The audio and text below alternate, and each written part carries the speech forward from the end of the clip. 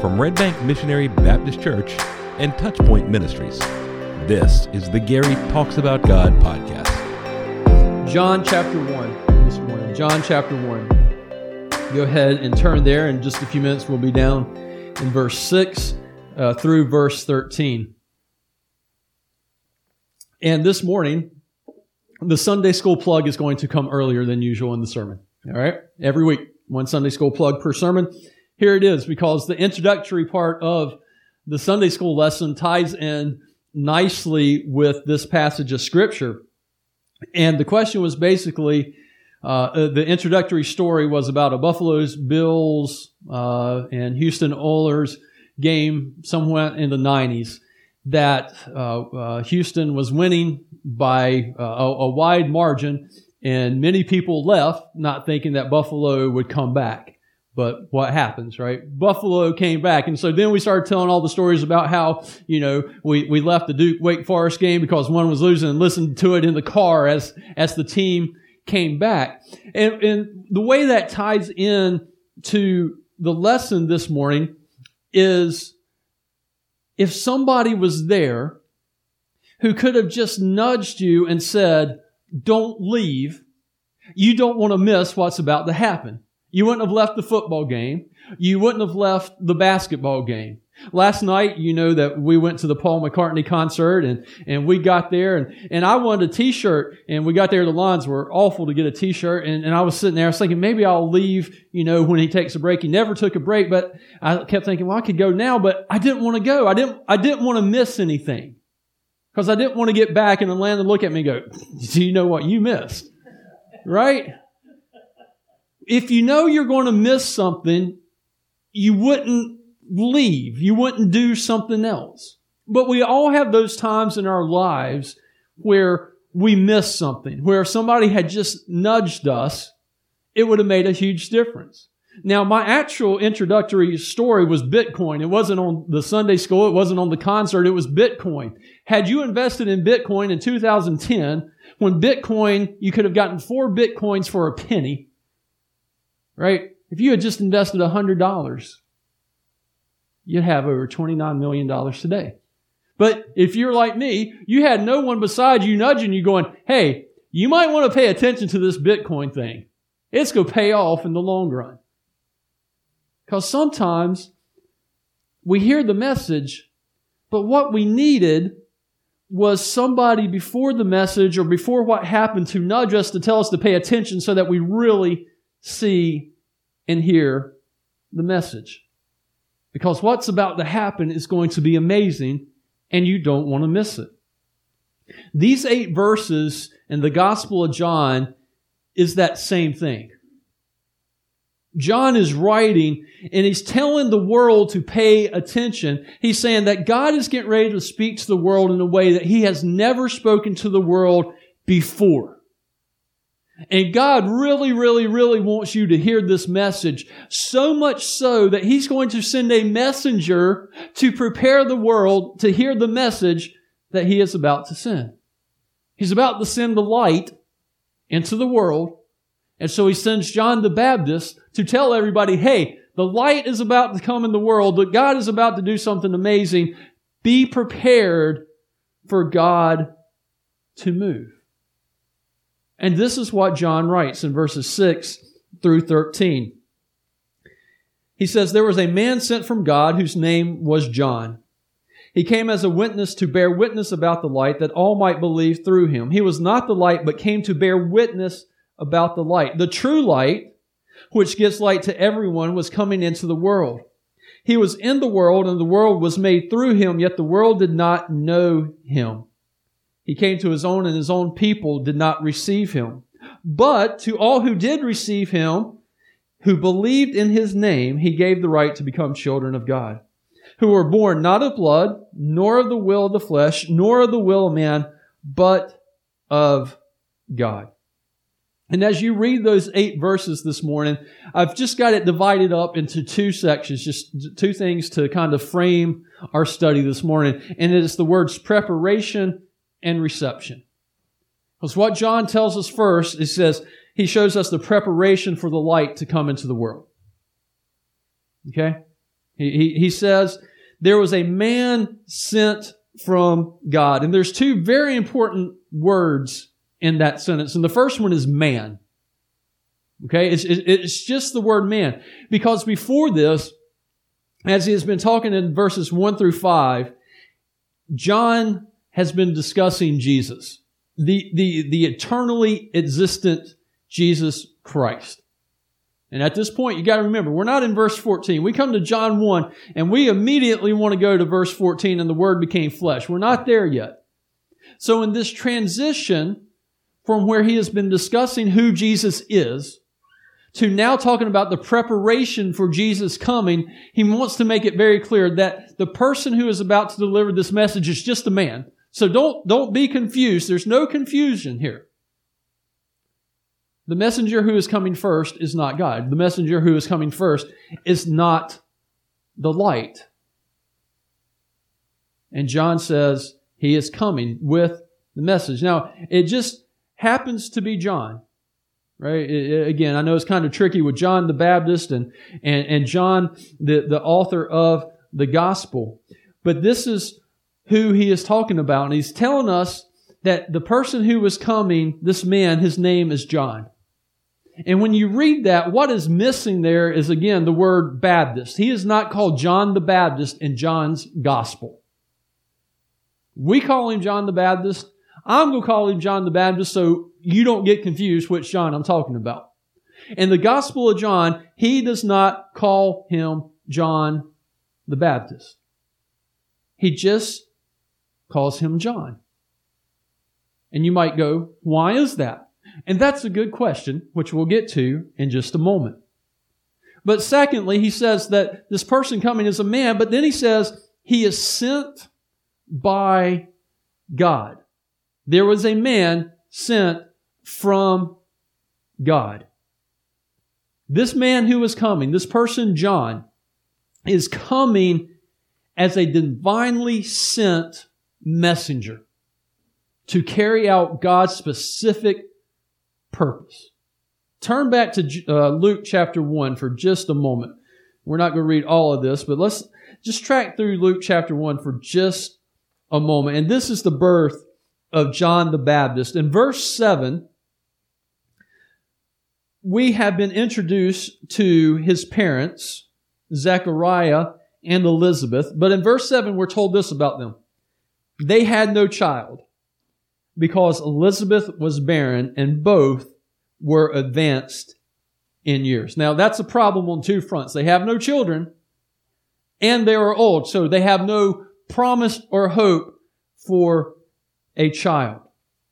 We continue to read down through there, and we are told that Zechariah is a priest, and one day he's working in the temple, and the angel Gabriel appears to him and says in verse 14 through 17, "Do not be afraid, Zechariah." Then down in verse 14, "You will have joy and gladness. You will rejoice at his birth because your wife Elizabeth, even though y'all are both old and advanced in years and Elizabeth is barren, you're going to have a son, and you shall call his name John." So even before he is born, even before John the Baptist is born, there's already been a special calling on his life. There's already going to be a special way that he is born. And everybody would have known about John the Baptist's birth because of that two fact, that Elizabeth was barren and they were old. So how did this old barren lady have a child? Well, God, as we have seen over and over through scriptures, divinely steps in. And Elizabeth becomes pregnant with John the Baptist. So John, the gospel writer, then is affirming that the message that John the Baptist is about to deliver is authoritative because he's been set apart. John the Baptist is basically an Old Testament prophet who were called by God, right? Who came and said, "Thus says the Lord." They came to deliver God's message. Now, God made sure in His Word that you knew who His messenger was. You don't have to turn there, but Deuteronomy chapter 18 through 18:20 through 22. So if somebody stood up and said, hey, I'm a prophet sent by God, thus says the Lord, right? Because let's be honest, anybody could say that. Some random person in Israel wandering through the wilderness could be decided, hey, you know what? I don't like going this path anymore. I want to go down south. I want to go camp out at the sea. I don't like being in the desert. Hey, thus says the Lord, turn south. Let's go down to the sea and camp out there. But in Deuteronomy 18 through 20 through 22, God says that if a prophet comes and they speak, right? He says, I will put my words in his mouth and he shall speak to them all that I commanded him. Again, the prophet is speaking for God. And whoever will not listen to my words that he shall speak in my name, I myself will require it of them. But then in verse 20, but the prophet who presumes to speak a word in my name that I have not commanded him to speak, or who speaks in the name of other gods, that same prophet shall die. And if you say in your heart, how may we know the word that the Lord has not spoken? All right, so are you tracking along? Somebody steps up and says, this God says, or somebody who has not been commissioned by God stands up and says, thus says the Lord. Now, as you are hearing that, you're going, well, how do I know? How, God, am I going to be able to determine if this prophet is speaking for you or not? Verse 22. When a prophet speaks in the name of the Lord, if the word does not come to pass or come true, that is a word that the Lord has not spoken. The prophet has spoken it presumptuously. You need not be afraid of him. All right? God says, if somebody comes up and says, this is what you need to do, and this is going to happen, and it doesn't come to pass, then don't listen to the prophet. Don't even be afraid of him. He's not speaking to me. You can ignore his message. The problem was when the prophet showed up speaking for the Lord, delivering God's message, it comes to pass, and then you choose to ignore the message. You need to be afraid.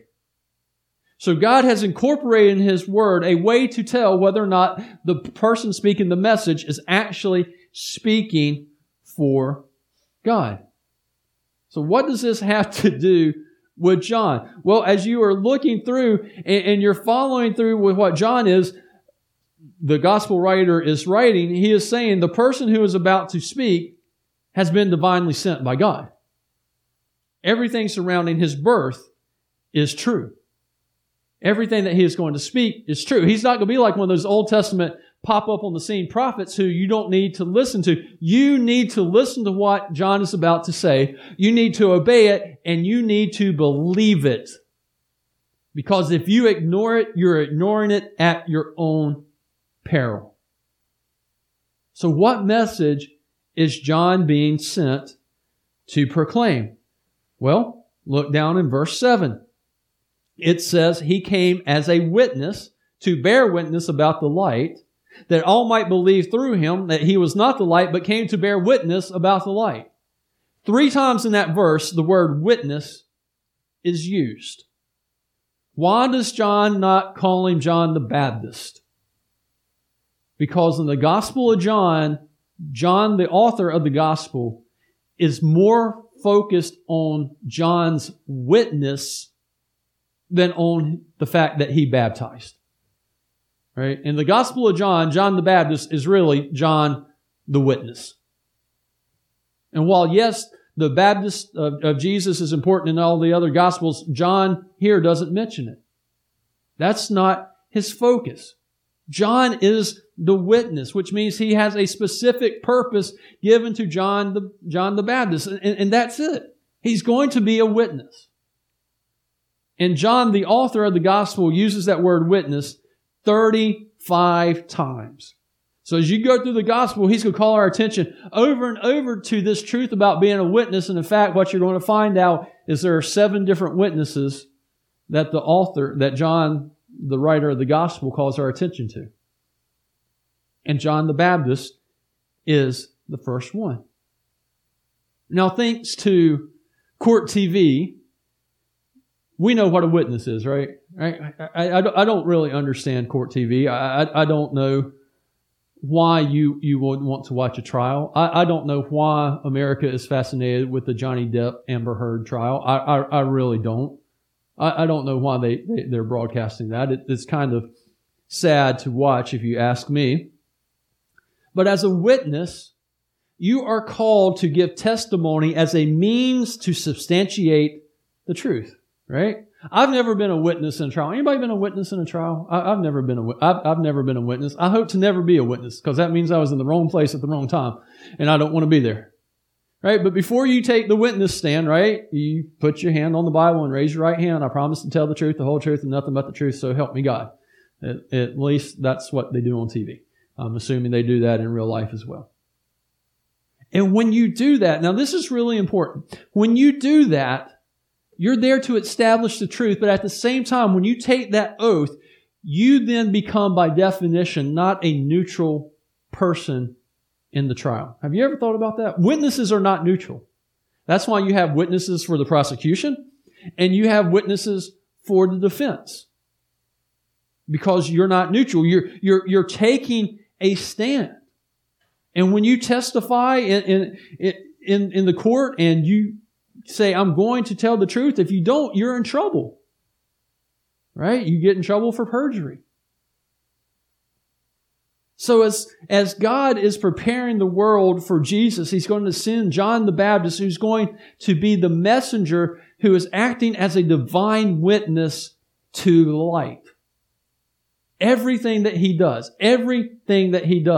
is to point the way to Jesus Christ. You don't have to turn back there, but if you're still in Luke, verse 76 down to verse 79. This is Zechariah's prophecy that he prophesies through the Holy Spirit. It says, and you, child, will be called the prophet of the Most High, for you will go before the Lord to prepare His ways, to give knowledge of salvation to His people and the forgiveness of their sins because of the tender mercy of our God, whereby the sunrise shall visit us from on high, to give light to those who sit in darkness and in the shadow of death, to guide our feet in the way of the path. So John's message is to prepare the world by being a witness that the light is coming into the world, so that he testifies in everything that he does.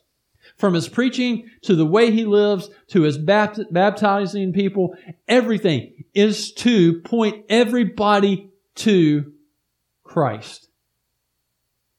John is not trying to draw his attention to himself. He is trying to draw attention to Jesus. He's trying to prepare the world. Because when we think about it, God has been quiet for 400 years. You go back to Malachi chapter 4 through 6, and you read those messages, those verses, and they're not verses of hope. He says, behold, I will send you Elijah the prophet before the great and awesome day of the Lord comes, and he will turn the hearts of the fathers to the children, the hearts of the children to their fathers, lest I come and strike the land with a decree of destruction. And the last thing that they have from the prophets is the word destruction. And then for 400 years, God is silent in sending the prophets, and He's about to speak again, so He wants to get everybody's attention, kind of like wake them up. Hey, listen. I'm getting ready to speak again. And I'm going to speak differently than I've ever spoke before. I'm not going to speak through dreams. I'm not going to speak through a prophet. I'm going to speak through Jesus Christ, the Word becoming flesh. So pay attention. I want you to hear this. I'm not indifferent to you. Right? I bet the Israelites thought that God was indifferent. You ever think that God's indifferent to you? You pray and He doesn't seem to answer or doesn't listen, and you have this idea that God is indifferent to me. And we know that He's not. John the Baptist, coming to prepare the way, tells us that the opposite is true, that God cannot care more. He cares so much about people wanting to hear the message and want people to turn and respond to the light, that He's sending the messenger firsthand to prepare the world. Right? There's never been a time where God has not spoken. He's always spoken. He's always sent light. You go to Romans 1, 18 through 20, and you read that the Word created all things, and inherent And the invisible attributes of creation is God's fingerprints. So He gives the light of general revelation to the Israelites. He gave the light of the covenant and the law. And now He's giving one more light. And this is the great and awesome light where all the other lights are pointing to. He's given the light of Jesus Christ. And He wants everybody to hear. Right? Look at what it says. He's coming to bear witness. Why? That all might believe through Him. So that when John the Baptist preaches about the light and the light comes and Jesus steps foot on the earth, that Jesus starts preaching the message of repentance, that all might believe the message. And God sends John the Baptist to make sure that the world is ready to hear the message. Because He's sending a witness to point to Jesus. Which leads to an absolutely wonderful question, does it not? Which is, how is your witness? Right? Are we not anything different? We're not one of the 7 witnesses in the Gospel of John, but are we not called to be a witness?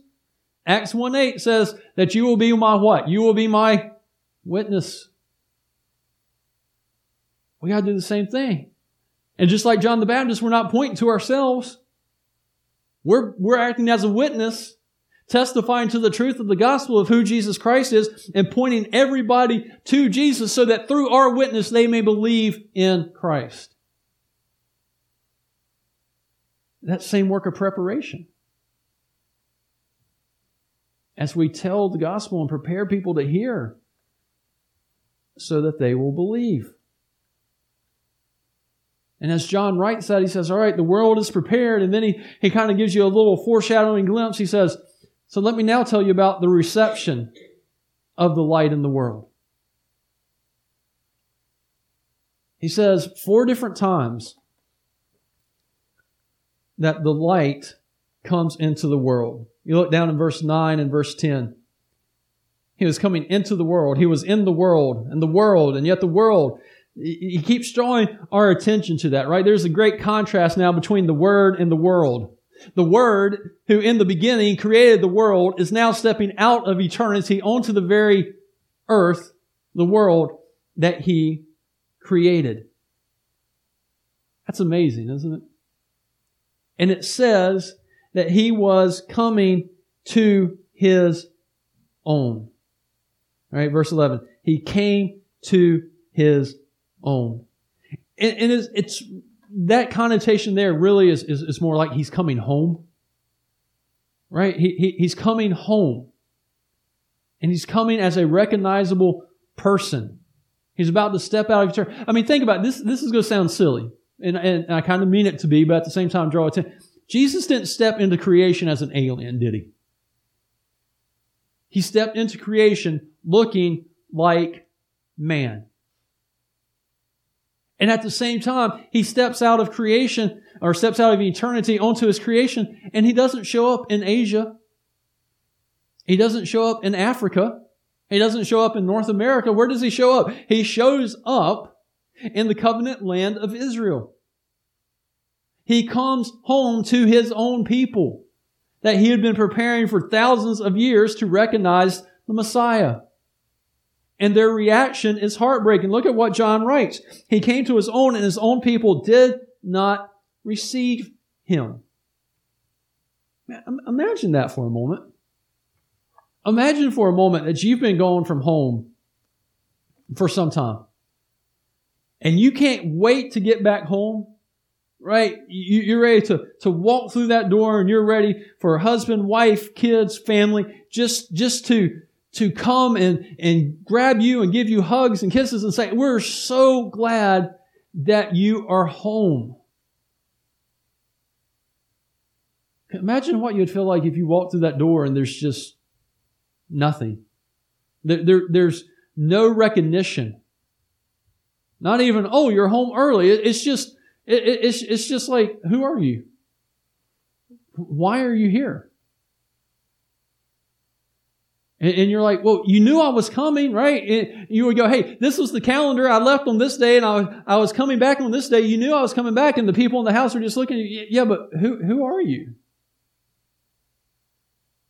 That's what John is telling us here. Jesus, who has been preparing His people through the prophecies, through the Scriptures, to recognize the Messiah comes home looking like them in the covenant land of Israel, and the people go, who are you?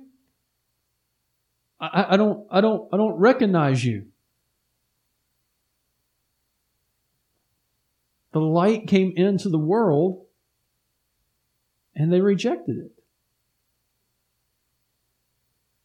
Now we got to be careful, because we can't do what we usually do, right?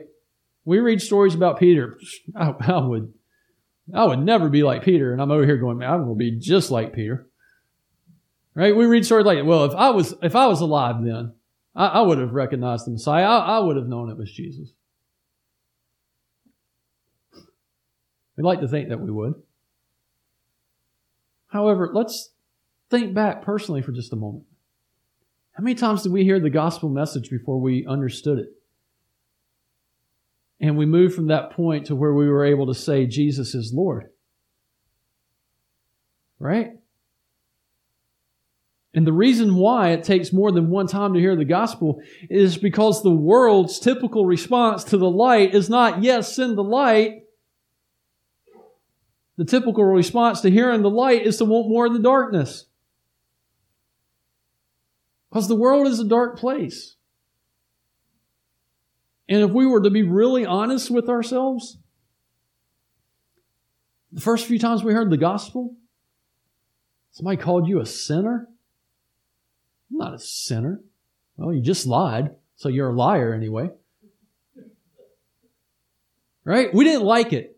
Even today, you may have been saved for however long, and I walk up to you and go, you're just a big old fat sinner. You are not going to like that. Nobody does. Darkness does not like the light. And the world is a dark place, and it continues to be a dark place.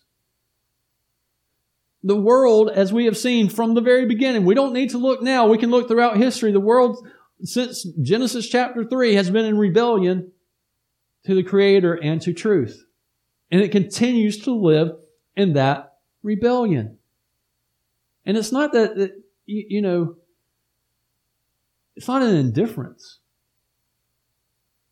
I mean, it's active rebellion against our Creator. However, even with our rebellion against the Creator, God was not indifferent towards His creation. Isn't that amazing? Most people who are hostile to you, you kind of stay away from and hope to be at least indifferent, if not just out and out avoid, right? Here the entire creation is hostile towards God, but God is not indifferent to His people. He's still going to move, He's still going to act, and He still wants the people to hear the message. So He sends John the Baptist to prepare the way for the light of Jesus Christ. And the witness comes and he starts testifying that Jesus is coming, and the world says no. The world says no. And you go, man, that's sad. It's depressing. I still maintain, and I will say it again, we didn't mention the shooting in Buffalo last week, and people, it always amazes me. People always try to find, well, why would this person do that? Why would this person do that? Well, the world's a dark place. The world is a sinful place. And then after they start turning the conversation from why would a person do that to what needs to happen so that doesn't happen again. And I mean, just the ideas and the rules, and we can do this and we can do this and we can do this. And I'm sitting here going, pick me. Pick me. I got the answer.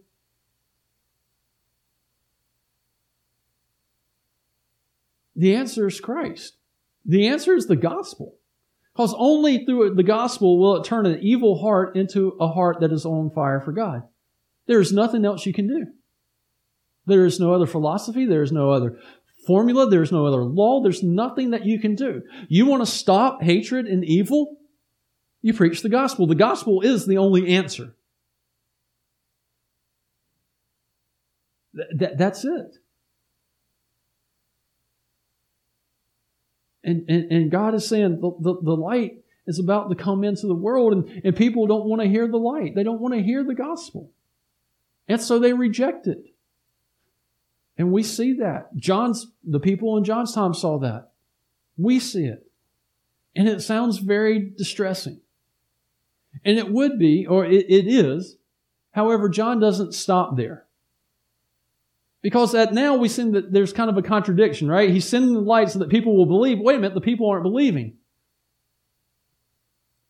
But then John says, wait a minute, some do believe. You look down at verses 12 through 13. But, and that's a strong but. We just have one but in the English language. I was going to Food Lion, but I went to Ingles. And it just means I changed my mind. This is a strong adversative that says, pay attention. All this happened, but something better happened, and that was that some did receive Him. They believed in His name. Again, there's that theme of believe that John will come back to over and over. And He gave what? He gave the right to become the children of God. See, the salvation is offered to all. John is making very clear, salvation is offered to all. When John was writing, though, salvation wasn't offered to everybody. You had to be part of the right group, the right school, the right philosophy, the right cult. Only then could you be saved. And if you were outside, there was nothing that you could do. Right? Now compare that with what God's Word has said. Even from the very beginning, when He called Abraham and He set him up as the father of the Jewish people, He made provisions for people who were not ethnically Jews to be part of the kingdom of God. And John, the writer of the gospel, is just reiterating that the message of salvation stands for all people. You don't have to be part of a certain people. There is no people group that has ever lived or ever will live that is outside of salvation that God has offered. So when the light comes into the world, He is offering salvation to everyone. That is the magnitude of God's grace. It's absolutely amazing to think of. And it says they have to believe. They have to believe the amazing truth that the Word became flesh and came into the world and receive in faith through Jesus Christ who He is. You will be saved. And then you live your life accordingly. That the one who created everything has the power to reach into your life, reach into your dark, evil heart, and radically change it. So now, instead of being alienated from God, you're in relationship with God. It says, verse 12, all those who believe in His name. He makes us a child of God. He gives us a new status. Completely different.